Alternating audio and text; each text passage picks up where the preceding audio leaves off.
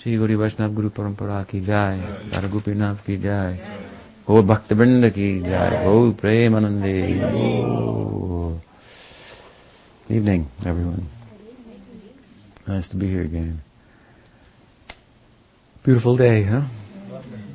Yeah. So, any questions tonight? Yes? So, whenever Lord Chaitanya is with his associates, they discover who they are. His associates, they don't know, and they're thinking he's Krishna, and where are Krishna's associates? Oh yeah, it's us. So I'm wondering about that in relation to Lord Nityananda. It's hard for me to believe that he is who he is. I mean, he didn't know who he was, but is he like somewhere between Lord Chaitanya? Anyway, kind of. Did he know who he was? Mm-hmm. Or what was his? So you're asking that Sri Krishna has all of his associates, Radha, Subal, Sridham, Lalita, Vishaka, Nanda, Yashoda, that all are different manifestations of divine love, like parental love, friendly love, romantic love, and so forth. And those associates are the embodiment of that type of love, whose example one becomes inspired by through the Guru Parampara, follows internally, ultimately as part of the sadhana, the practice in due course.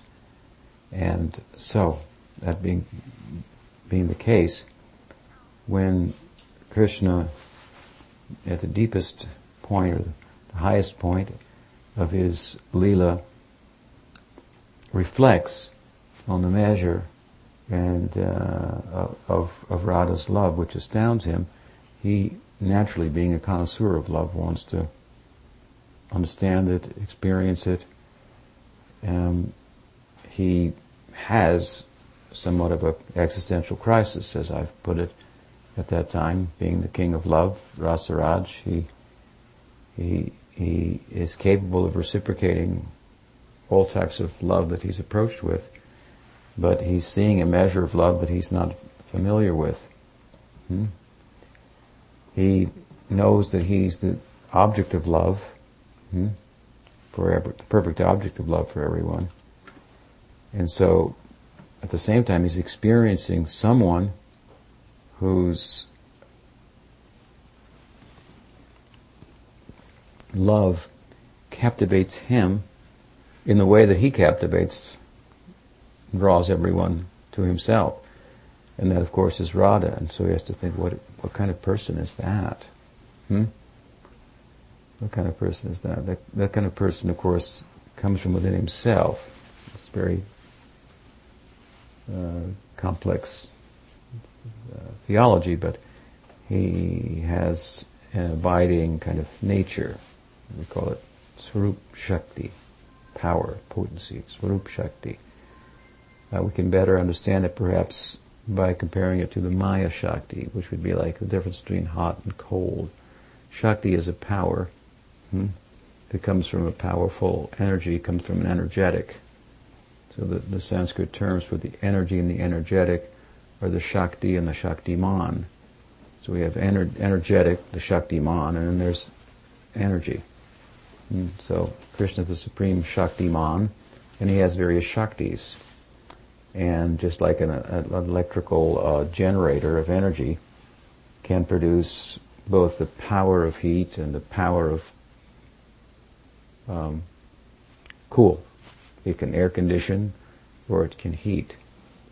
So this is a simple example of how Krishna has powers, Shaktis, energetic manifestations from himself, or energy manifestations from himself, who is the energetic, that work and conduct himself in diverse ways, for heating or for cooling. So, as there is a Swarup Shakti that conducts the affairs of the spiritual world in Leela, so there's a Maya Shakti.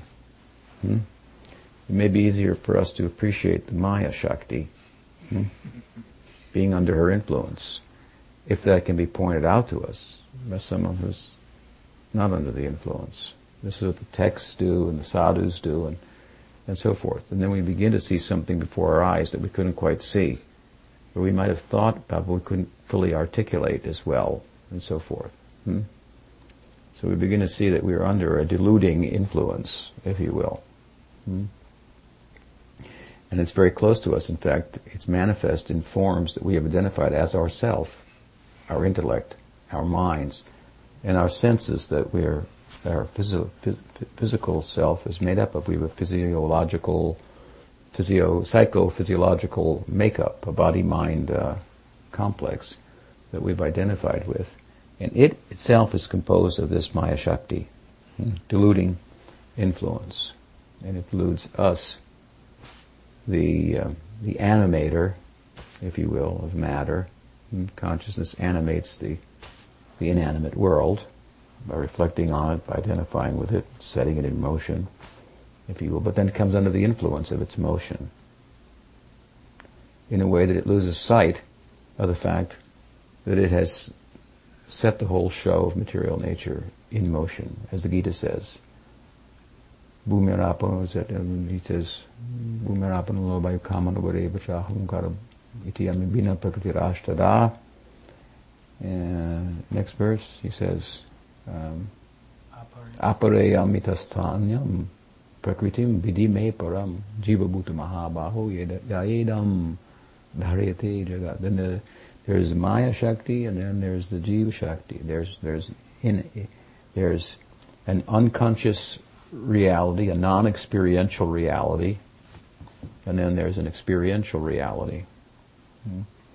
That experiential reality we are constituted of, and we turn the world on, he says there. We set it in motion. How? That's a great mystery.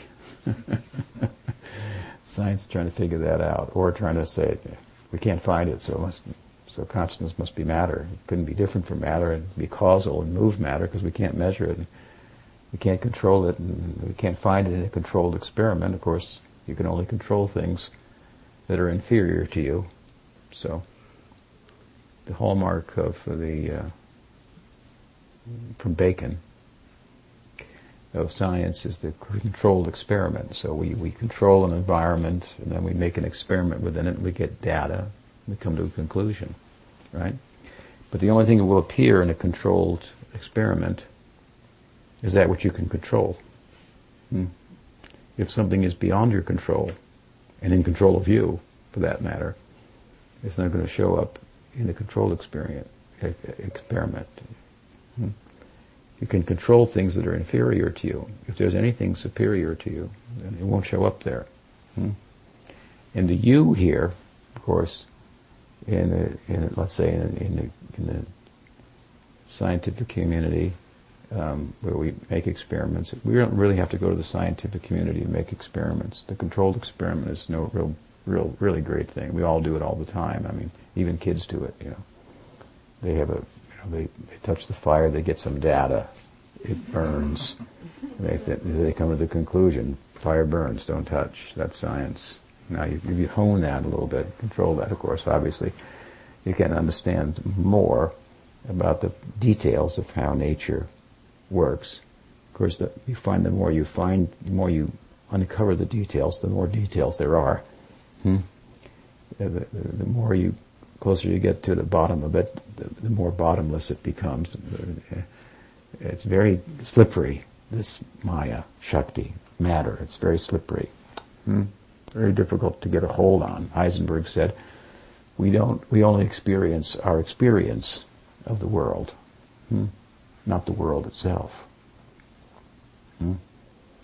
So we are the experiencers. We are consciousness. So, at any rate, the scientific experiment, as I say, is such that we can understand things through it that are controllable by us. Us here means our sense of, I'm American, I'm a scientist, I'm a carpenter, I'm a man, I'm a woman, I'm Indian, I'm Caucasian, whatever may be the case. This would be William James's me. You know, the philosopher William James, who was very fond of the idea of introspection and coming up with a science of mind that would gather data from the reports of this, subjective reports of first-person experience, which is not looked upon as very seriously today. First-person experience, third-person experience that can be demonstrated objectively is thought to give us the real truth of the matter. Of course, it's the first person that's doing the experimentation, and he will never show up there. You cannot prove that you exist in that fashion, but we all act as if we do. That maybe should be given some, some credibility. First-person experience should not be thrown out entirely. There's many good arguments for this. At any rate, that I, rather than the me, to use William James's terms, there's a me. Me is this small self. That's a bundle of experiences of the world, a bundle of experiences that kind of comes together and makes arguably a false self. We can get, and that's why when the scientific community looks, they question that self. That self is questionable.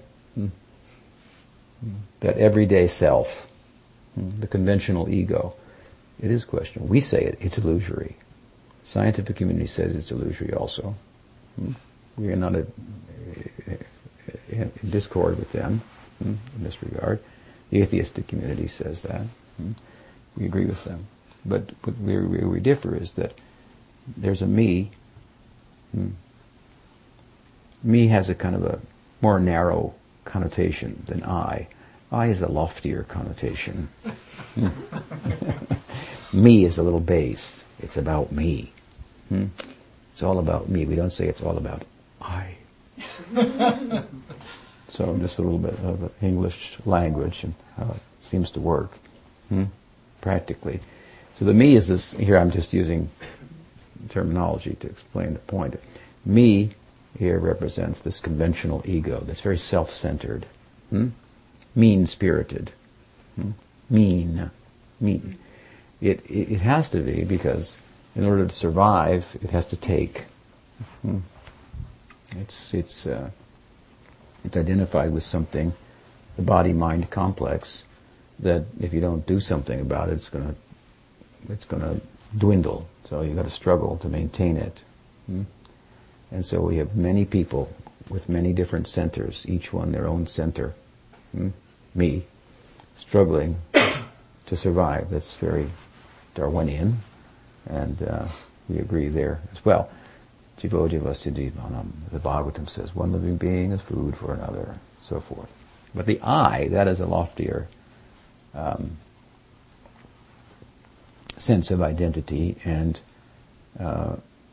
we would agree with Mr. James's type of thinking about it from times gone by, and of course from the Upanishad, the Gita, Bhagavad, all these texts, the Vedantins, the experiencers. The I means first person, subjective, experiential reality. That's not going away. That I, self, Atma, is categorically different than the body-mind complex. It gives rise to the me when interfacing with matter through the body-mind complex. It gives rise to the me. That me is called ahankar in Sanskrit. Ahankar means what? Aham means I, let's say me, in this sense. And kara means to make, so it's a me maker. I make. It makes up a person, makes up an identity. Hmm? Hmm? Or it's a made-up identity. I'm Indian. That is a made-up identity. Do you follow me? I am American. That is a made-up identity. Hmm? And that identity is a product of what we call the Maya Shakti. This kind of Shakti of Krishna, this kind of energy of Krishna. And it's a deluding energy because, as I say, it causes us to think that we're something that we're not. We, as a unit of consciousness, that I exist, that's not going away. Hmm? This is experiential reality.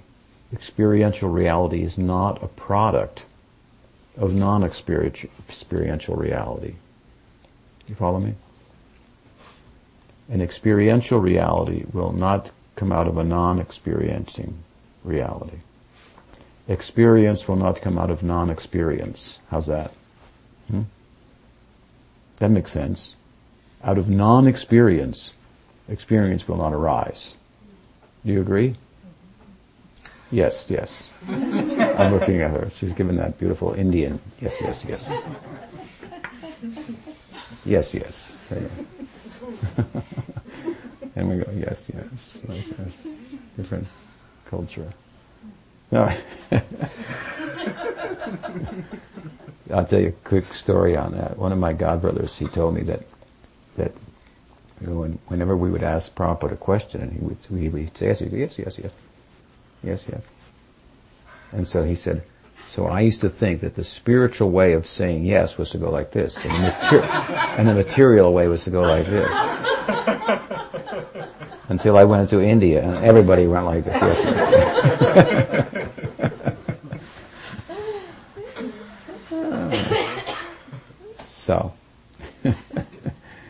So out of a non-experiencing reality, experience won't come. That means that we say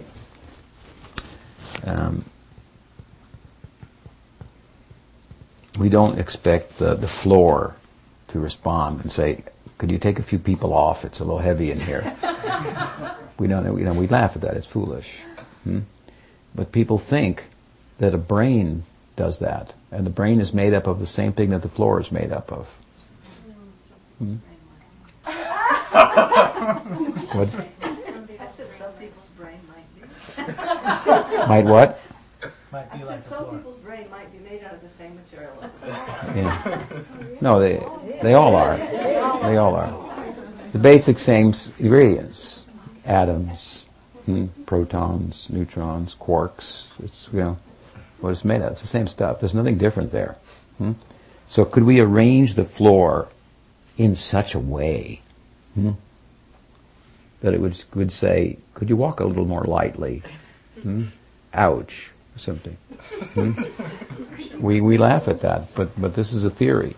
The theory is that consciousness, ouch, experience, qualia means experience, which implies an experiencer.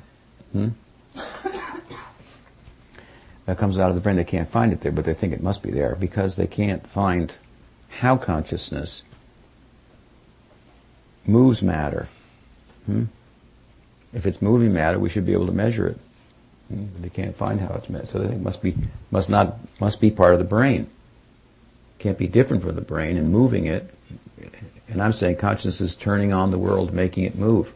Well, let's make a controlled experiment and find it and see how it's moving. But if it's superior to the me and to matter and non-experiential reality, it's not going to show up in a controlled experiment.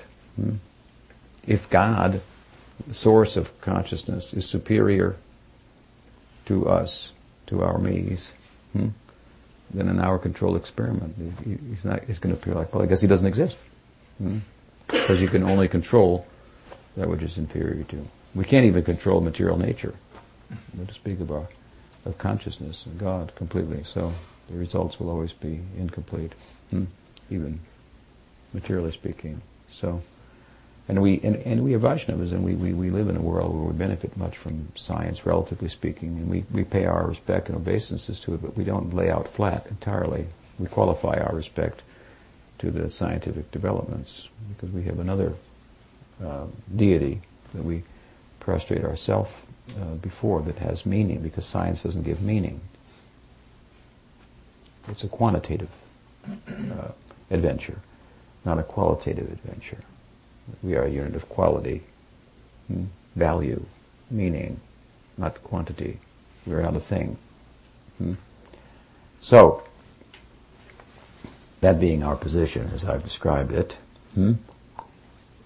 not being a product of matter means we're not like all other manifestations of matter that are confined by time and space, which means consciousness has no beginning, has no end.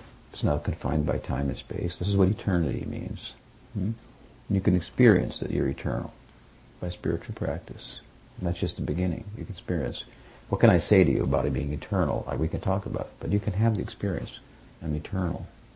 It's very nice. It's very gratifying, very comforting, I should say, very securing. This is just the beginning of, and we do that, of course, by interfacing with that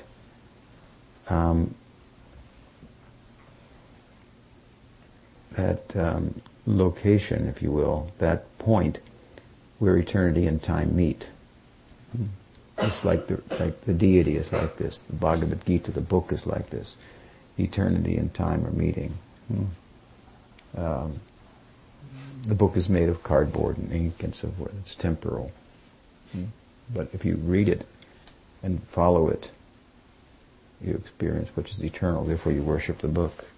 And people think, why are you worshipping cardboard? That could be thrown away and burned. It's just a material thing. But we've not approached it on the book's terms. So there's this meeting point, right, between the temporal and the eternal. This is a very generous dispensation of divinity to take us from one side to the other. We're on one side, and that side is we've activated the world. We've given meaning, value to the world, turned it on, so to speak. But we've been deluded by that which we've turned on. I've given an example before that someone turns on the television, and the television is dependent upon the viewer to have meaning. But sometimes we see that after the man turns on the television takes over the man's life. That's a problem. Then you've got to shake it. Or kids nowadays, they turn on the program. Yeah, they must have some kind of computer games, and that's called like virtual reality and so forth. Then they get caught up in that, they get lost in that, but it has no life without them in the first place. But they lost their life to the virtual reality. So we're living in kind of a virtual reality. That's called Maya Shakti. We talk about these things in good association. It become more apparent to us that we're deluded. So it's not such a stretch. It's not a question of believing in the Maya Shakti as much as it is entering into discussion of the nature of being. And we can see in good association before our eyes. For example, we can see that we're deluded by our senses, by our minds, and our intellect, which is often entered into an unholy relationship with the mind and the senses. The senses make demands upon us. The mind is complicit, or the mind makes a determination. That feels good, that feels bad. I like this and I don't like that. Intelligence weighs in and says you may like it, but it's not good for you. But it isn't. But often it says, if you like it, let's figure out how to get it. That's what I mean, a unholy wedding, you see, between intellect and mind. The intellect should say, it may feel good, but it's not good for you. It doesn't order you around, but it says, it's not good for you. You want to be reasonable or not? But often the intellect is corrupted and enters into an unholy alliance with the mind. And so the mind says, I like that. And intelligence says, well, let's figure out how to get it. Right? And it's scheming. So this is how to become a very big and dangerous animal. Dvipada Pashu, the language of the Bhagavatam, a two-legged animal, very dangerous. So, we often do things that we know are not in our interest, right? You ever have that experience? Yeah. So that means we're in an embarrassing kind of a position. These are some ways in which we could point out that we are under the influence of a deluding influence. So, as there is a deluding influence, there is an illuminating, enlightening influence. Like there is cold energy, there is heat energy. Now we're under the influence of the cold energy, so to speak, and our Atma, in our heart, is a bit frozen over. And so in that frozen condition, what can you do with ice? And what can you do with water? There's quite a difference between what you can do with ice. With ice you can cool water. With water you can do so many things, right? You can make fire. You make fire. It goes fast and you turn it around, you capture the power from it. It turns into fire, electricity, hydroelectric, for example. So that's pretty different from ice. You need the flow, you see, with the movement. And so many other things, of course. Water is life, we often say. So, now we've frozen over, so to speak, to the influence of the Maya Shakti, and prem, our goal, love of God, is described as a melting of the heart. It's a melting of the constructs of the mind, where that me is conjured up, and all the limitations that me imposes that make me uncomfortable, even while feeling I should be comfortable. I could be comfortable. Because we're feeling a little bit what we are. We're a unit of comfort. But we're like a fish out of water, something like that. So, the bhakti means the influence of the Swarup Shakti coming into our life, rather than the Maya Shakti. And comparatively, it's warming. It melts the frozen over heart, if you will, or consciousness.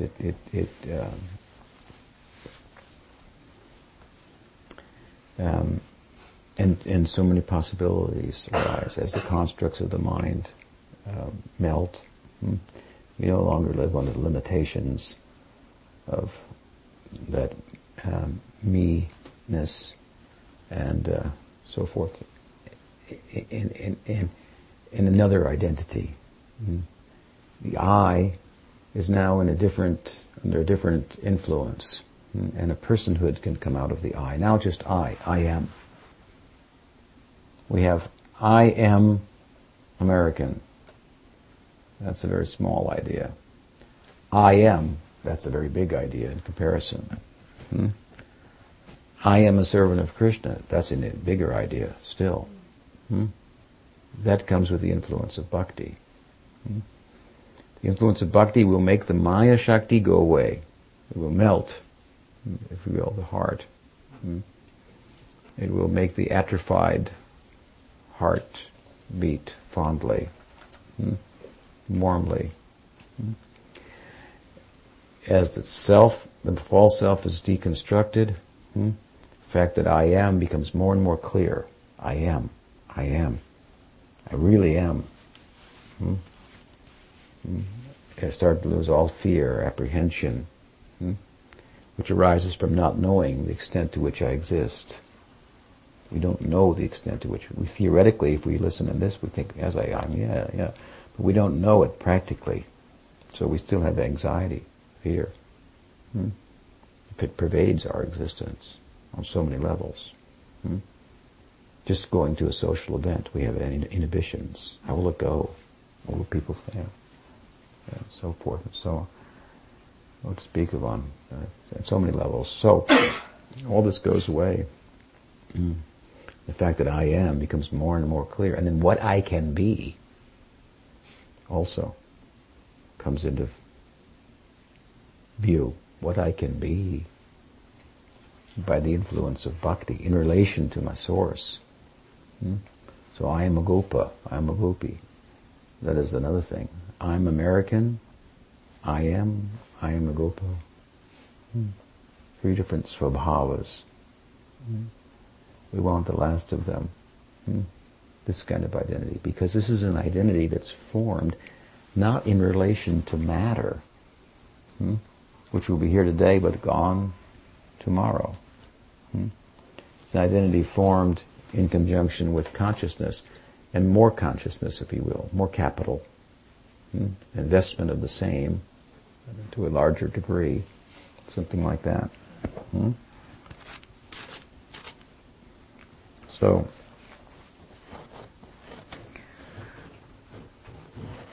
persons, if you will, formed out of that mold, they are those who surround Krishna in Lila. They're all attracted to him. He's all attractive. That's what Krishna means. But he finds himself attracted to Radha. In a way that he's the attractor. He's the magnet. He's like a big positive magnet. We are like a tiny magnetic flake. And with the influence of the Maya Shakti, we have an apparent positive charge. So if you have a huge positive magnet and a tiny magnetic flake with a positive charge, what will happen?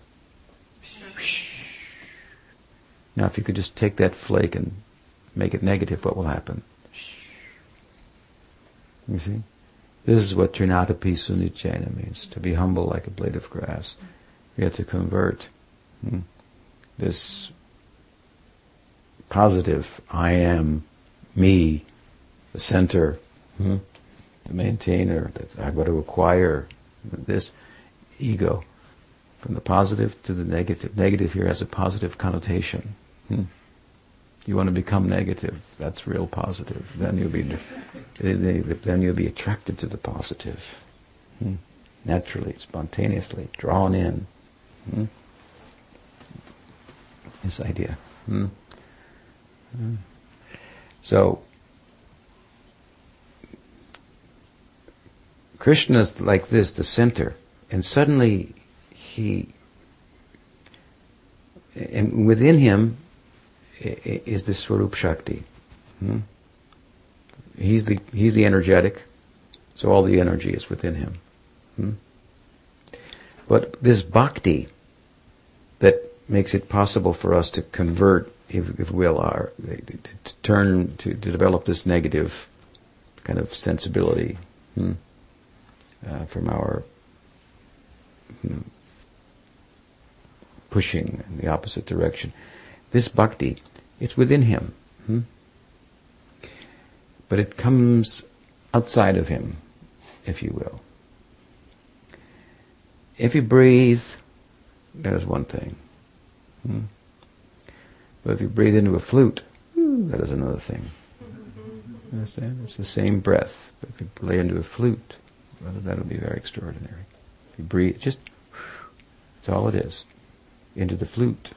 And whoa, you listen to your breathing. That's one thing. Now listen to your breathing. You see? So Krishna's breathing, but the manifestation of bhakti, whom Radha is the full face of. This is what happens when the Swarup Shakti of Krishna, which is like his own breath, you see, enters into a flute, makes a sound, and suddenly he's attracted by his own breath. And it's manifest outside of him, and dancing. And so he becomes animated. Brahman becomes animated, moves, and chasing that sound. Now some of that bhakti, that Radha is the personification of, it manifests in every devotee. A little Radha is in every devotee. So a little bit of Radha is one thing. So all that Krishna's the center, and bhakti is being attracted, and everyone's being attracted to him. And he's attracted to the bhakti in everyone who's touched by it. But it's only a little bit of Radha. Now the whole full face of Radha, when he takes a really close look, you see, he had some look. He heard some things. The girl was born not too long ago from Vrishabhanu and Kirtida. Nanda and Yashoda were invited. Who else? There, for the affair. She was, of course, unfortunately, blind from birth. But when Krishna's family was invited over and the infant Krishna came, and they placed Krishna next to her, then she opened her eyes. She's only looking at Krishna. Only. Nothing else. She's the full face of bhakti, completely fixed on Krishna. So he gets a little glimpse here and there. He hears about her. She hears about him. This is Leela, the play. They fall in love, but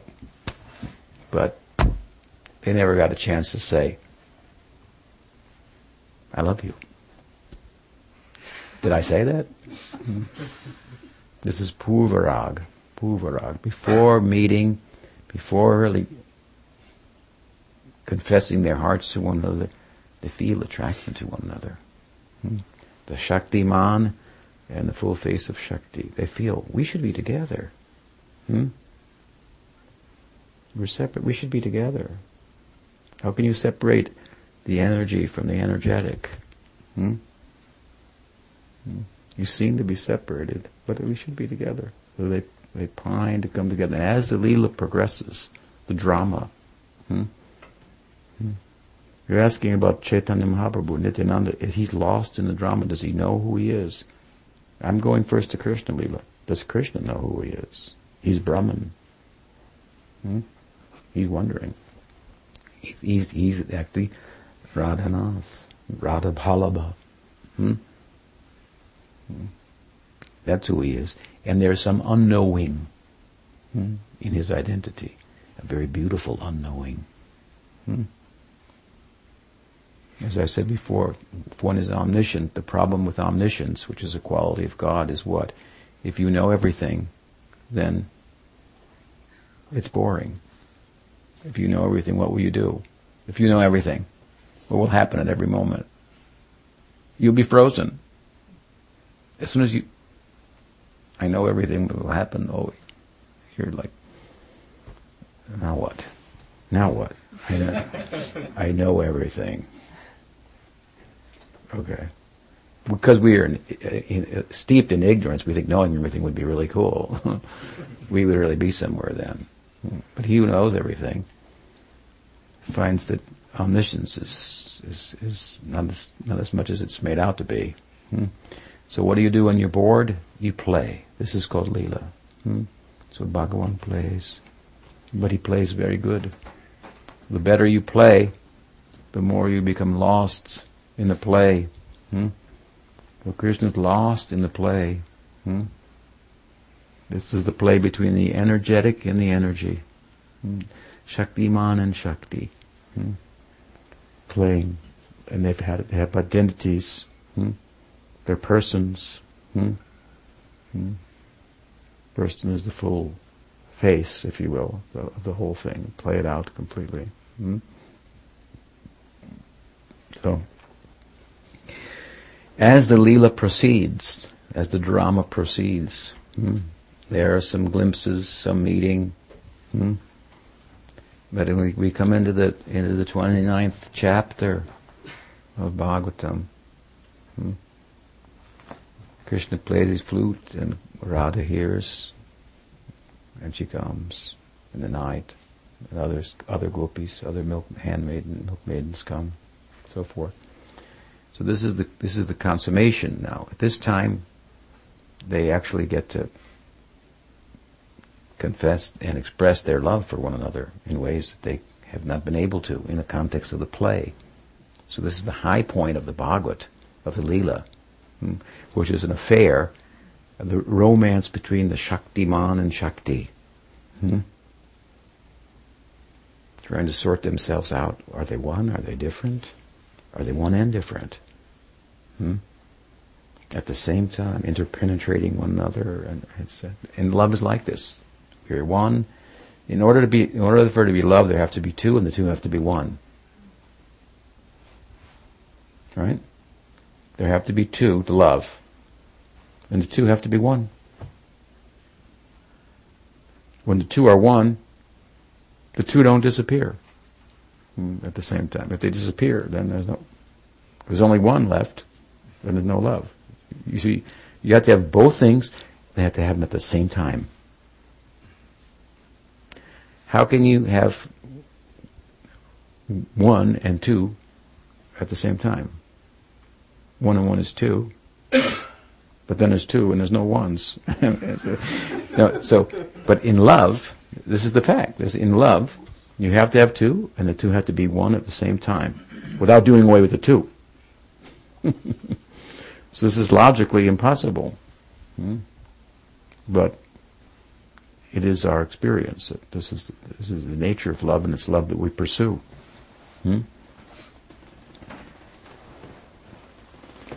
we're not talking about anything that we don't already... there are things that we experience that transcend reason and logic. So that's okay. It just means that logic and reason are not the deity that we should prostrate before, and it's idol worship. You won't get the real experience from putting reason on the altar. Our everyday experience tells us that life transcends reason. Another example, of course, is that when we give, we say giving is receiving. Does it make sense? That doesn't make any sense. We said the giving is receiving. The two are different. They're opposites. How can the giving be the receiving? We say this. Is it reasonable? Is it logical? It's contradictory. But life does proceed in that way. By giving, by sacrificing, you become bigger. If you have so much and you give something, you're going to become less. But actually by giving of ourselves become bigger in the eyes of others. And we feel bigger and better in a kinder way. Understand? We become big and more fit by becoming more gentle and kind. So there's so many examples. That life is a contradiction. That means, in one sense, that the reality, the nature of being and reality, is that it transcends reason, where these contradictions don't fit. Reason is to do away with the contradictions. You can't. So how is all this going on? Because of Achintya Shakti. Bhagavan, God, has Achintya Shakti. So what doesn't fit in our brain, in our head, between our ears,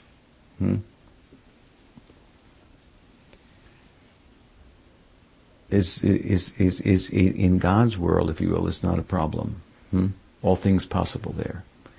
Impossible, as Napoleon said, is a word in a fool's dictionary. All things possible. This is also Jiva Goswami. And Braj means, which is the name of the place of Krishna's pastoral play, all things possible. All things appropriate there. Very interesting. Hmm. So absorbed in the play, gradually we could go through it. Hmm. But it reaches the point where the love between the Shakti and the Shaktiman express themselves in the context of the play and the Leela, and Krishna sees Radha really fully for the first time. That's the idea. He really sees her fully for the first time. And he sees that while I'm attractive to everyone, and that she attracts me like no one, and seems to be more than me, but I'm the all attractive one. So how can there be someone who's more than me? This is an existential crisis for Krishna. After all, he's only an adolescent, so, generally where existential crises arise. Somebody more than me. But then, of course, he reasons about it further. And he says that there's something about me, because although she attracts me in a way that nobody else can, she's attracted to me like nobody else. Everyone's attracted to me, but not like she is. If she only sees something that resembles me, like a dark tamal tree that's bent, and same color in the night, she embraces it. She's crazy about me. If anything even just resembles me, she goes mad. So there is something about me that's special. I thought that was the case. This is how he thinks. But I can't experience it myself. She's experiencing it. The Shakti is experiencing the Shaktiman in a way that the Shaktiman cannot. And we have a little experience of this too. Other people experience us sometimes more accurately than we experience ourselves. Somebody goes, "Hey, look, here's a really nice picture of you." You go, "That's not me, is it? I don't really look like that, do you?" "That's you. That's what you look like." Okay. Oh. So when Krishna reasons like this about Radha's position, he knows she experiences something in me that I cannot experience, only through her eyes. Therefore, I need to put her glasses on. I need to see the world through her eyes. This is my nature. I'm driven like this. So Krishna, who's already confused about who he is, he's God, right? He's Brahman, everywhere, the great. But you can't even speak about beyond speech.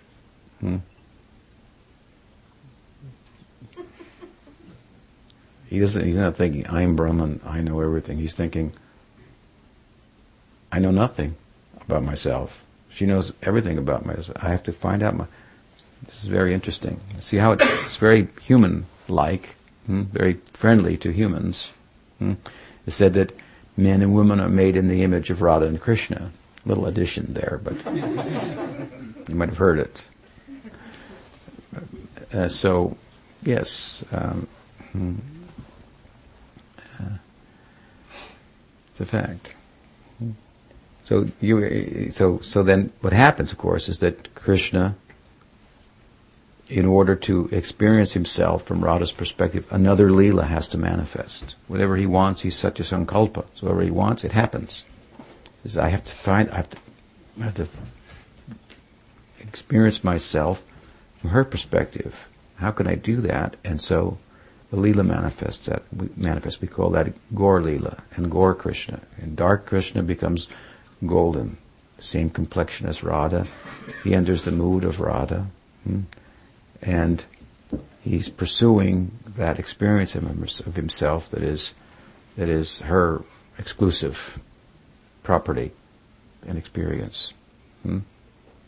So this Gaura-lila then, Krishna who's the flute player, the enjoyer, he becomes the sacrificer, servant, the example of devotion. He becomes a sannyasi. He carries the staff instead of the flute, and he fasts, and all these things. And life of a sannyasi is very austere, of a monk, beggar, and so forth. Krishna is the supreme enjoyer. He's become a beggar. He's begging for Radha's love, and he's begging other people to love her. Something like that, to love her. So Krishna didn't even kind of know who he was, then who is he then? Well, he is Radhanath. He is Radha Vallabha, more than he is Brahman. In that play, there's some unknowing, right? Because he was all-knowing, now he's become somewhat unknowing in his play.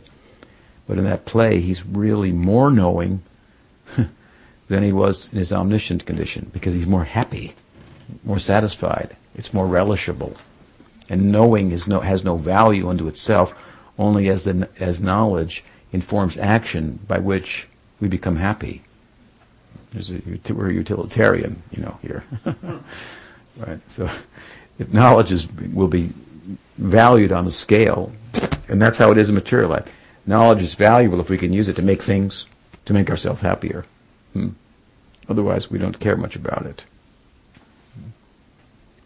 So, Krishna is relishing rasa, Brahman, raso vaisaha, the Upanishads. Brahman is rasa. For there to be rasa, for Brahman to be rasa, this means this exchange. This one becoming two, becoming one, becoming two. So this is the more full face of Krishna, and there's some unknowing in him. So the fact that we have some unknowing, we're kind of like, I call ourselves like theistic agnostics. We acknowledge that there's some unknowing, and we're okay with it. It is said, he who says he knows Brahman does not know Brahman. He who says he does not know Brahman, he knows Brahman. Cannot be known, unknown, unknowable. And this is also very bewildering, but as I said, this is the realities of this nature.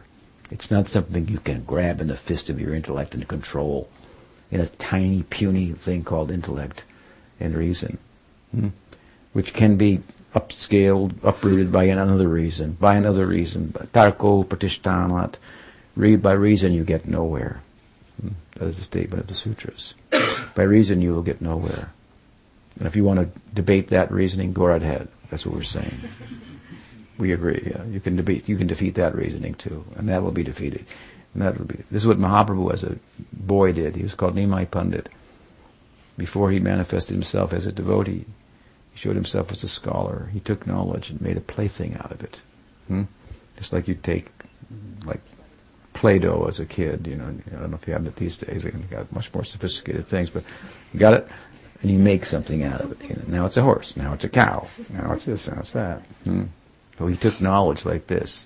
He used to give a discourse and defeat everybody, and then he would ask for a challenge. No one could defeat him. Then he would defeat himself. And then he would go back to his original position like this. He made knowledge look like a reason. Navanyaya was the popular pedantic preoccupation of the time in Navadvip. Navanyaya, the new logic. So kind of a combination of Vaisheshika and Nyaya of old school. The Navanyaya. And he made it, if you listen to it, they have interesting arguments for God, the existence of God, the soul, and so forth. So anyway, so he made it look like in his hands he could do whatever he wanted with it. Ravina Shiromani, one of the disciples of Sarvabhauma in the school of logic, wrote a book. It was called Tattva Chintamani, I believe. Tattva Chintamani, the jewel, the touchstone of truth, something like that. So they were riding in a boat with Chaitanya Mahaprabhu across the Ganges. And he said, Nimai Pandit, as Chaitanya Mahaprabhu was called in those days, I've written a book about logic, and my ambition is to become the greatest logician in all of India, the best student of Sarvabhauma, surpass him even in logic. And I've written a book, and I thought, could you look it over and give me your opinion? So Mahaprabhu said, sure, give it to me. I wrote one too, by the way. Mahaprabhu pulled out a book and said, you read that. He manifested a book. I got one too. So Raghunath Srimani is reading the book and he started to cry and weep. Mahaprabhu said, why are you weeping? He said, because, as I say, I wanted that I would become the most famous logician in all of India, and I read your book and I'm weeping because it makes me look like a fool. My book is ridiculous. Mahaprabhu said, well, give it back to me. He gave the book back to Mahaprabhu, and Mahaprabhu threw it in the Ganges. You can become the most famous person for logic. And he did. How valuable is it? That is a lesson to be learned. Mahaprabhu said, you have it, take it. Who cares about that? That's such a small thing. Such a small thing. Such a boring thing. Reason, logic, to bear down with that, to try to capture the whole with that. It will forever escape. Never be captured. And if you try too hard to capture the whole with the intellect, you'll be repelled. I'm showing you the realities. I said, I'm showing you constantly that I don't fit within logic, within reason. I don't fit there. I'm showing you. That's your practical experience. You want to deny your experience and fall victim to the rule of logic that wants to constantly change the environment. You understand? It constantly wants to change the environment to make sense out of it. To do away with the contradictions that are inherent in the nature of being and reality. They're inherent. To love, two people have to become one. Without doing away with the two people. Two has to become one, and two at the same time. It doesn't work. It doesn't fit here. Again, to give is to receive. That is not logical. It can go on and on. So many examples. Nature, the reality, is showing us constantly that it doesn't fit within the fist of the intellect. The intellect wants to change reality. You see? It wants to change the reality. And make even all the schools of Vedanta, Advaita Vedanta, Vishishta Dvaita, Dvaita, Shuddha Dvaita, Dvaita Dvaita. These are 5 schools. 4 Vaishnava schools, 1 monistic school. All of them reach this point in their discussion. All of them reach this point. And they come up with some way to try to make the reality fit logically. Mahaprabhu just said, Vedabed achintya. Vedabed achintya. I'm not trying to change with my reasoning the nature of reality. I'm not going to force my intellect onto the environment. I'm going to read the environment for what it's saying. I know it doesn't fit in the intellect. That's okay. How things can be one and different at the same time, this is by the Achintya Shakti of Bhagavan. He has inconceivable. In his world, it's not a problem. And he lies, as I said, beyond the court of reason. He doesn't show up in the controlled experiment. It's not going to show up there, because you can't control him. He won't show up in the court of reason. If we put reason on the altar, everything would be lost. That's reasonable. We should use our reason to know the limits of reason and not be intoxicated and plaything in the hands of our intellect. God will disappear then. Soul will disappear. So intellect wants to impose itself on the environment. No. Don't do that. Gyan Shunya Bhakti. You can know, not by thinking. Try to stop thinking. So that's more difficult than however what you could think up. Try to stop thinking. That's the real challenge. Stop thinking and know yourself.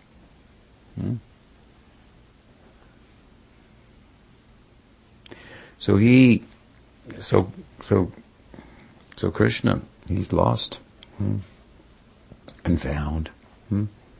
Therefore, we're theistic agnostics. We acknowledge there is unknowing, and it's okay. It's okay. It's good. Again, he who says he knows Brahman doesn't know Brahman. He who says he does not know Brahman, she knows Brahman. She knows. There's an old song.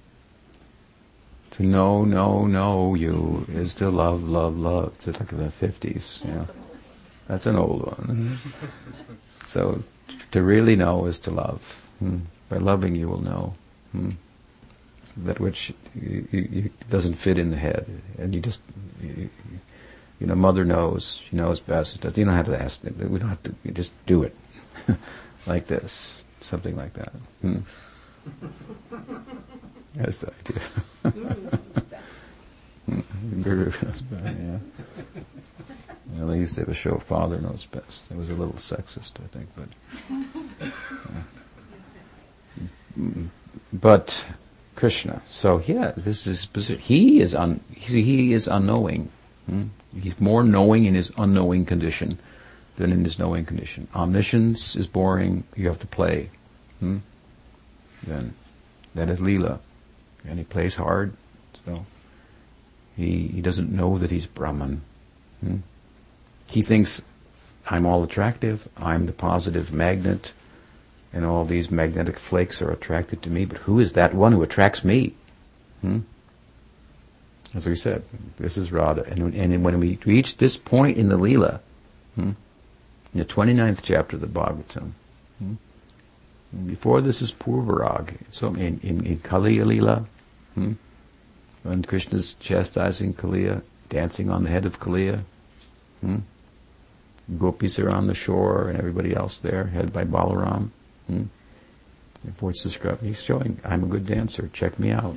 They said, they haven't communicated yet, but he loves Radha, she loves him. The energy and the energetic, they feel they should be one.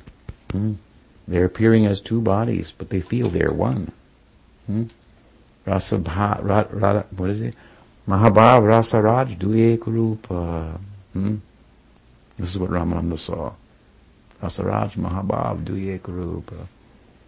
Rasaraj means Krishna, the king of love. Mahabhav means Radha, the personification of the perfect object of love and perfect love.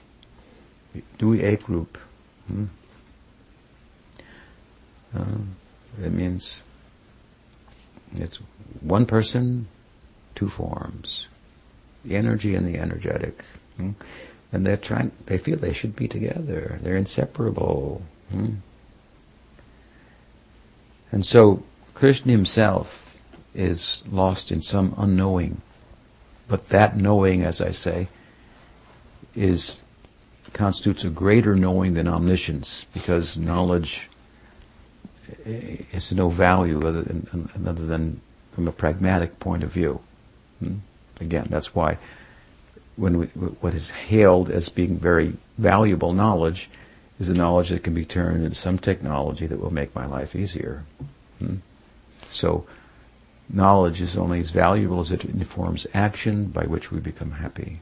Then Brahman is moving and happy, tasting rasa.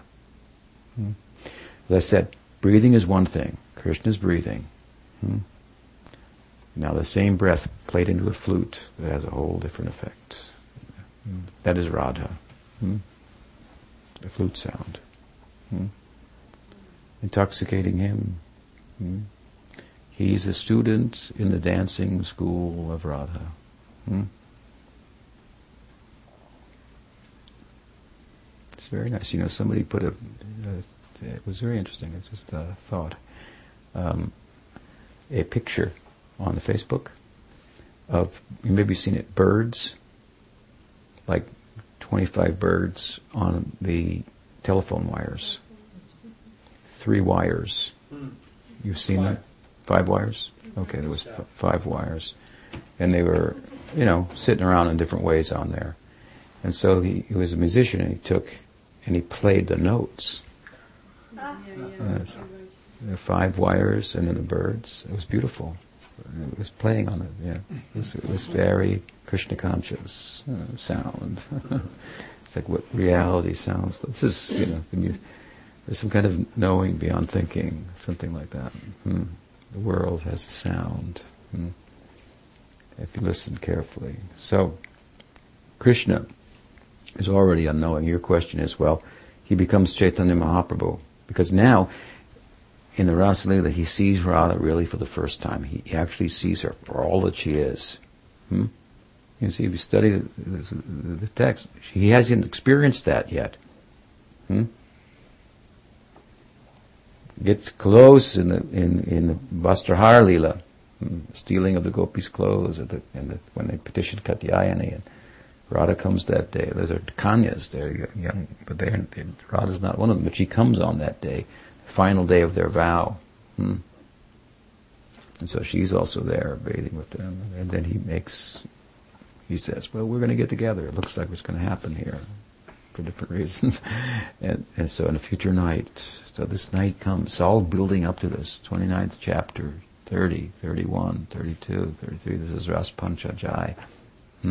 5 chapters, the center of the book, the apex of the book. Everything's leading up to that, and everything afterward is pointing back to that, to the Braj Lila, and this high point in the Braj Lila. And this is where Krishna sees Radha fully for the first time, and he thinks, like I said, like this, everyone's attracted to me. I'm attracted to them. They have bhakti. That means they have a little Radha in them. Now I'm seeing Radha fully herself. Now I'm attracted. It's driving me mad. I have to taste that. This is then the desire that leads to Gaura-lila. So Gaura-lila is the extension of Krishna Lila. He's the same Krishna. No other avatar is attracted to Radha. No other avatar has prema madhurya. This is a quality of Krishna. Prema madhurya. He's surrounded by prema madhurya.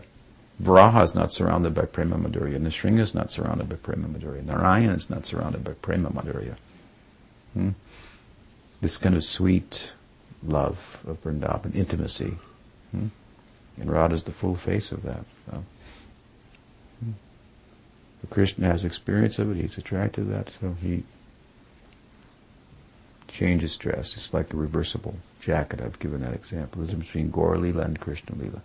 If you have a golden jacket with black trim, you turn it around, it's a black jacket with golden trim. There's a difference between Krishna Lila and Gaura-lila. Antar Krishna Bahir Gauram, Jiva Goswami said. Inside he's dark, outside he's golden. It means he's Krishna, but he's in the complexion and the mood that corresponds of Radha. Now he's even more confused. You see, he was already confused as Krishna. Krishna means God's confused. Confused means there's an opening. There's an opening for us to go in and have some service. We can be of some help. His heart is stolen. He's in need. God is the man who has everything. Well, why should we build a temple, do anything for him? He has everything. No, he doesn't. He's missing something. His heart has been stolen. Go and give him yours. Give him yours. How you do that? Well, first take everything that's in your heart out. That's what you build a temple with that, print books with that, all that money, those things. Do that. Then when you only have your heart left, then you give that entirely. This idea. Our God is in need. What an extraordinary need. Love is a needy condition. It's a fallen condition. How will our heart help him if he just wants Radha's? because there's a little Radha in you. So a little from everybody, that will help. And what you will do is go Radhe in his ear like that. You remind him. And you think, I'm getting close. You see also, this is a more esoteric point, but the union of Radha and Krishna is only possible by their attendants, by the Sakhis. There are different kinds of Sakhis. There are Gopa Sakhis, Sakhi Bhav of Subal, Madhumangal, Ujjvala, these types. Rupa Goswami calls Sakhi Bhav. They are Gopas, but their Sakhya, their friendly love, is mixed with some romantic love, so that means they're involved in the romantic affairs of Krishna, helping Radha and Krishna meet. There's a kind of Sakhi Bhav. And then there's Sakhi Bhav of Radhika's friends, gopis. And then there's Radha's handmaidens.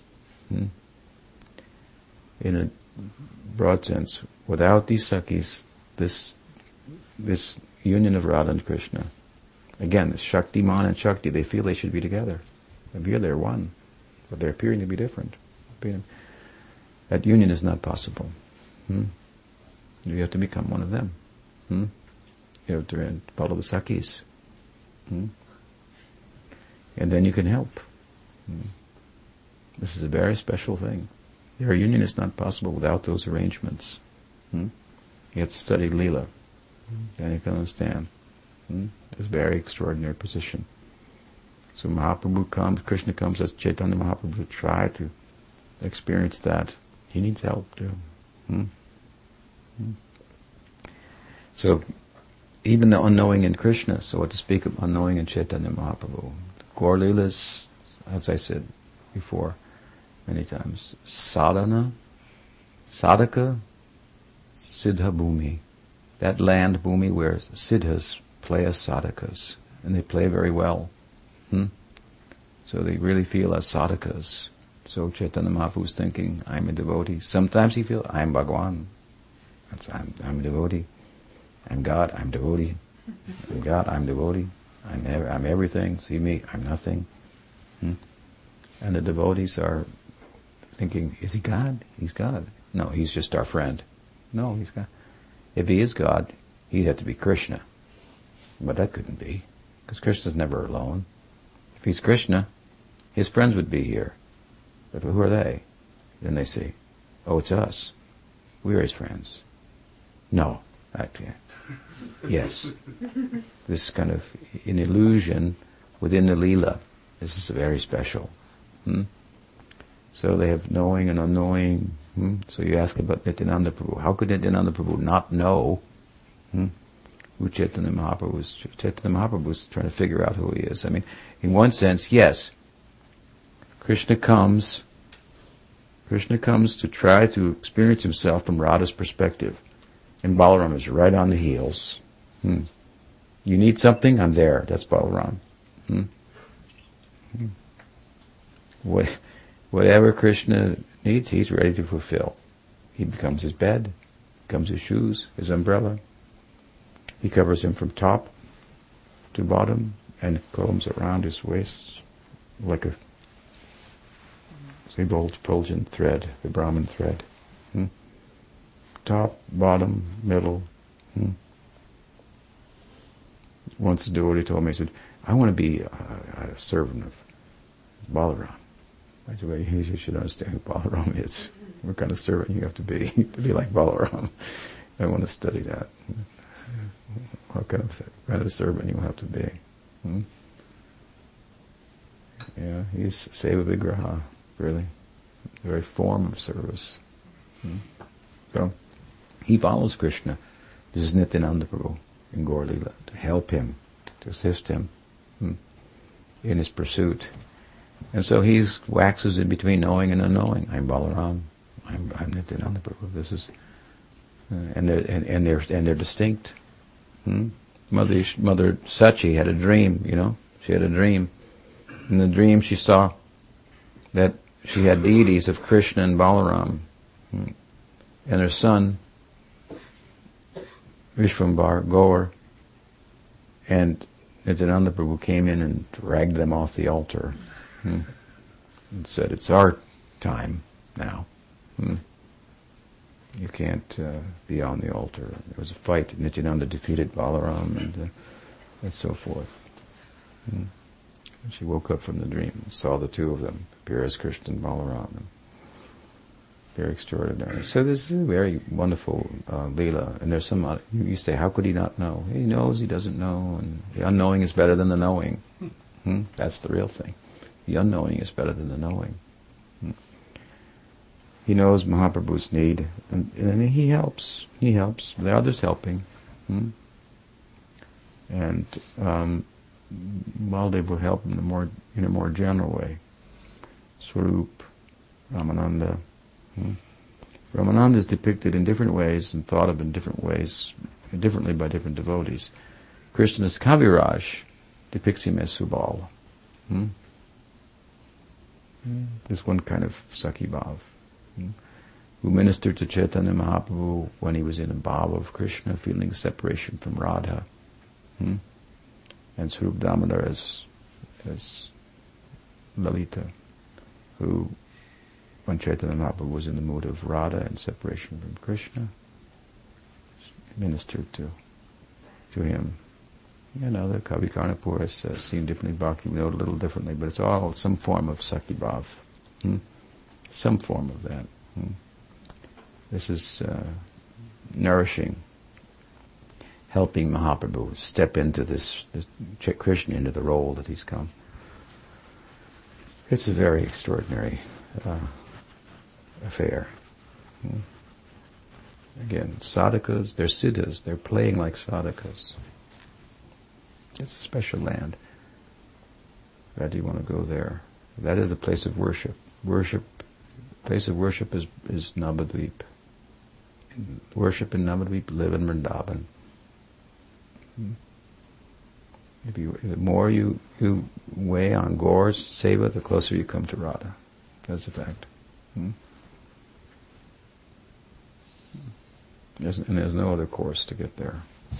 You can't ignore the way in which she's so prominently manifest, and expect to have come within her circle. And if you go through Chaitanya Mahaprabhu, then the circle becomes so accessible. But otherwise, it's closed affair. And Chaitanya Mahaprabhu ultimately is successful. It means that Radha and Krishna, they want to become one.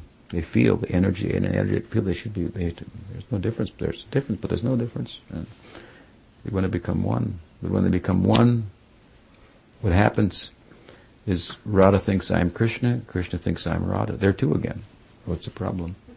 But Chaitanya Mahaprabhu is the union where the two become one.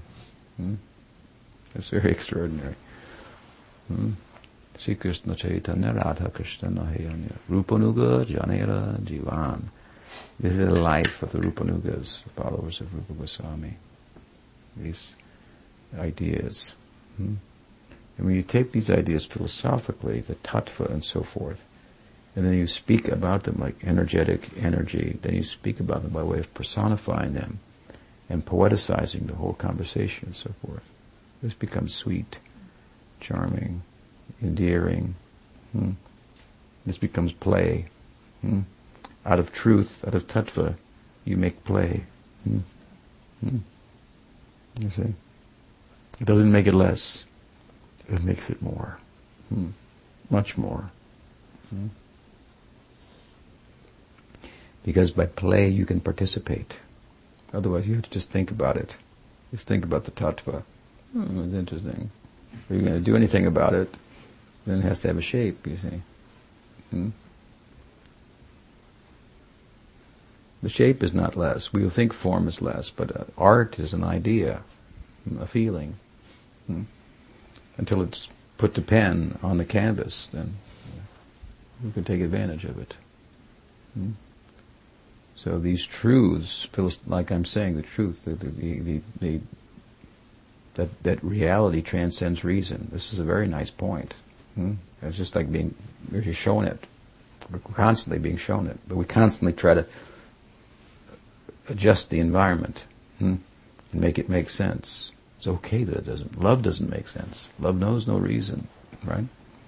So, anyway, yeah. So,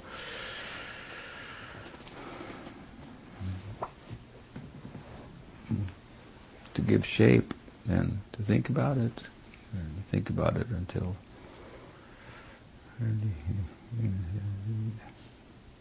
to participate in it, it has to have form. Form is not less. The poetry is not less than the science and the philosophy. It is more.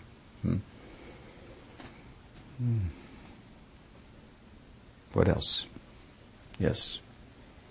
Last night you mentioned that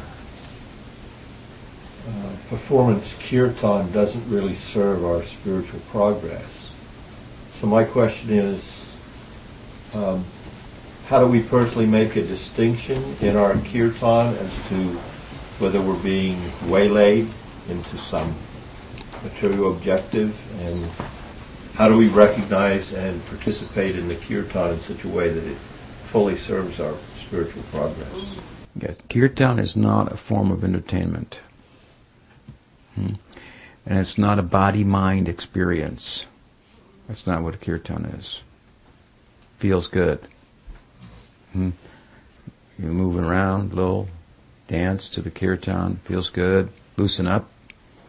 And it sounds a certain way, and people put in instruments, some horns, or whatever, and so that it creates certain mental, means emotional. From the mental factory, then material emotions spring. So it's a feel good, mentally and bodily, and it's a form of entertainment. And music is like that, right? That's what music is. Music entertains. It can get your body moving. It depends what type it is, but that's the popular type. And then it gives rise to certain emotions. So it's a body-mind experience. It's a form of entertainment. So kirtan cannot be a form of entertainment. It's a different thing. What's being entertained? The body-mind is being entertained. Kirtan is not like that. So kirtan, what is kirtan? Kirtan is Prabhupada likened it to crying.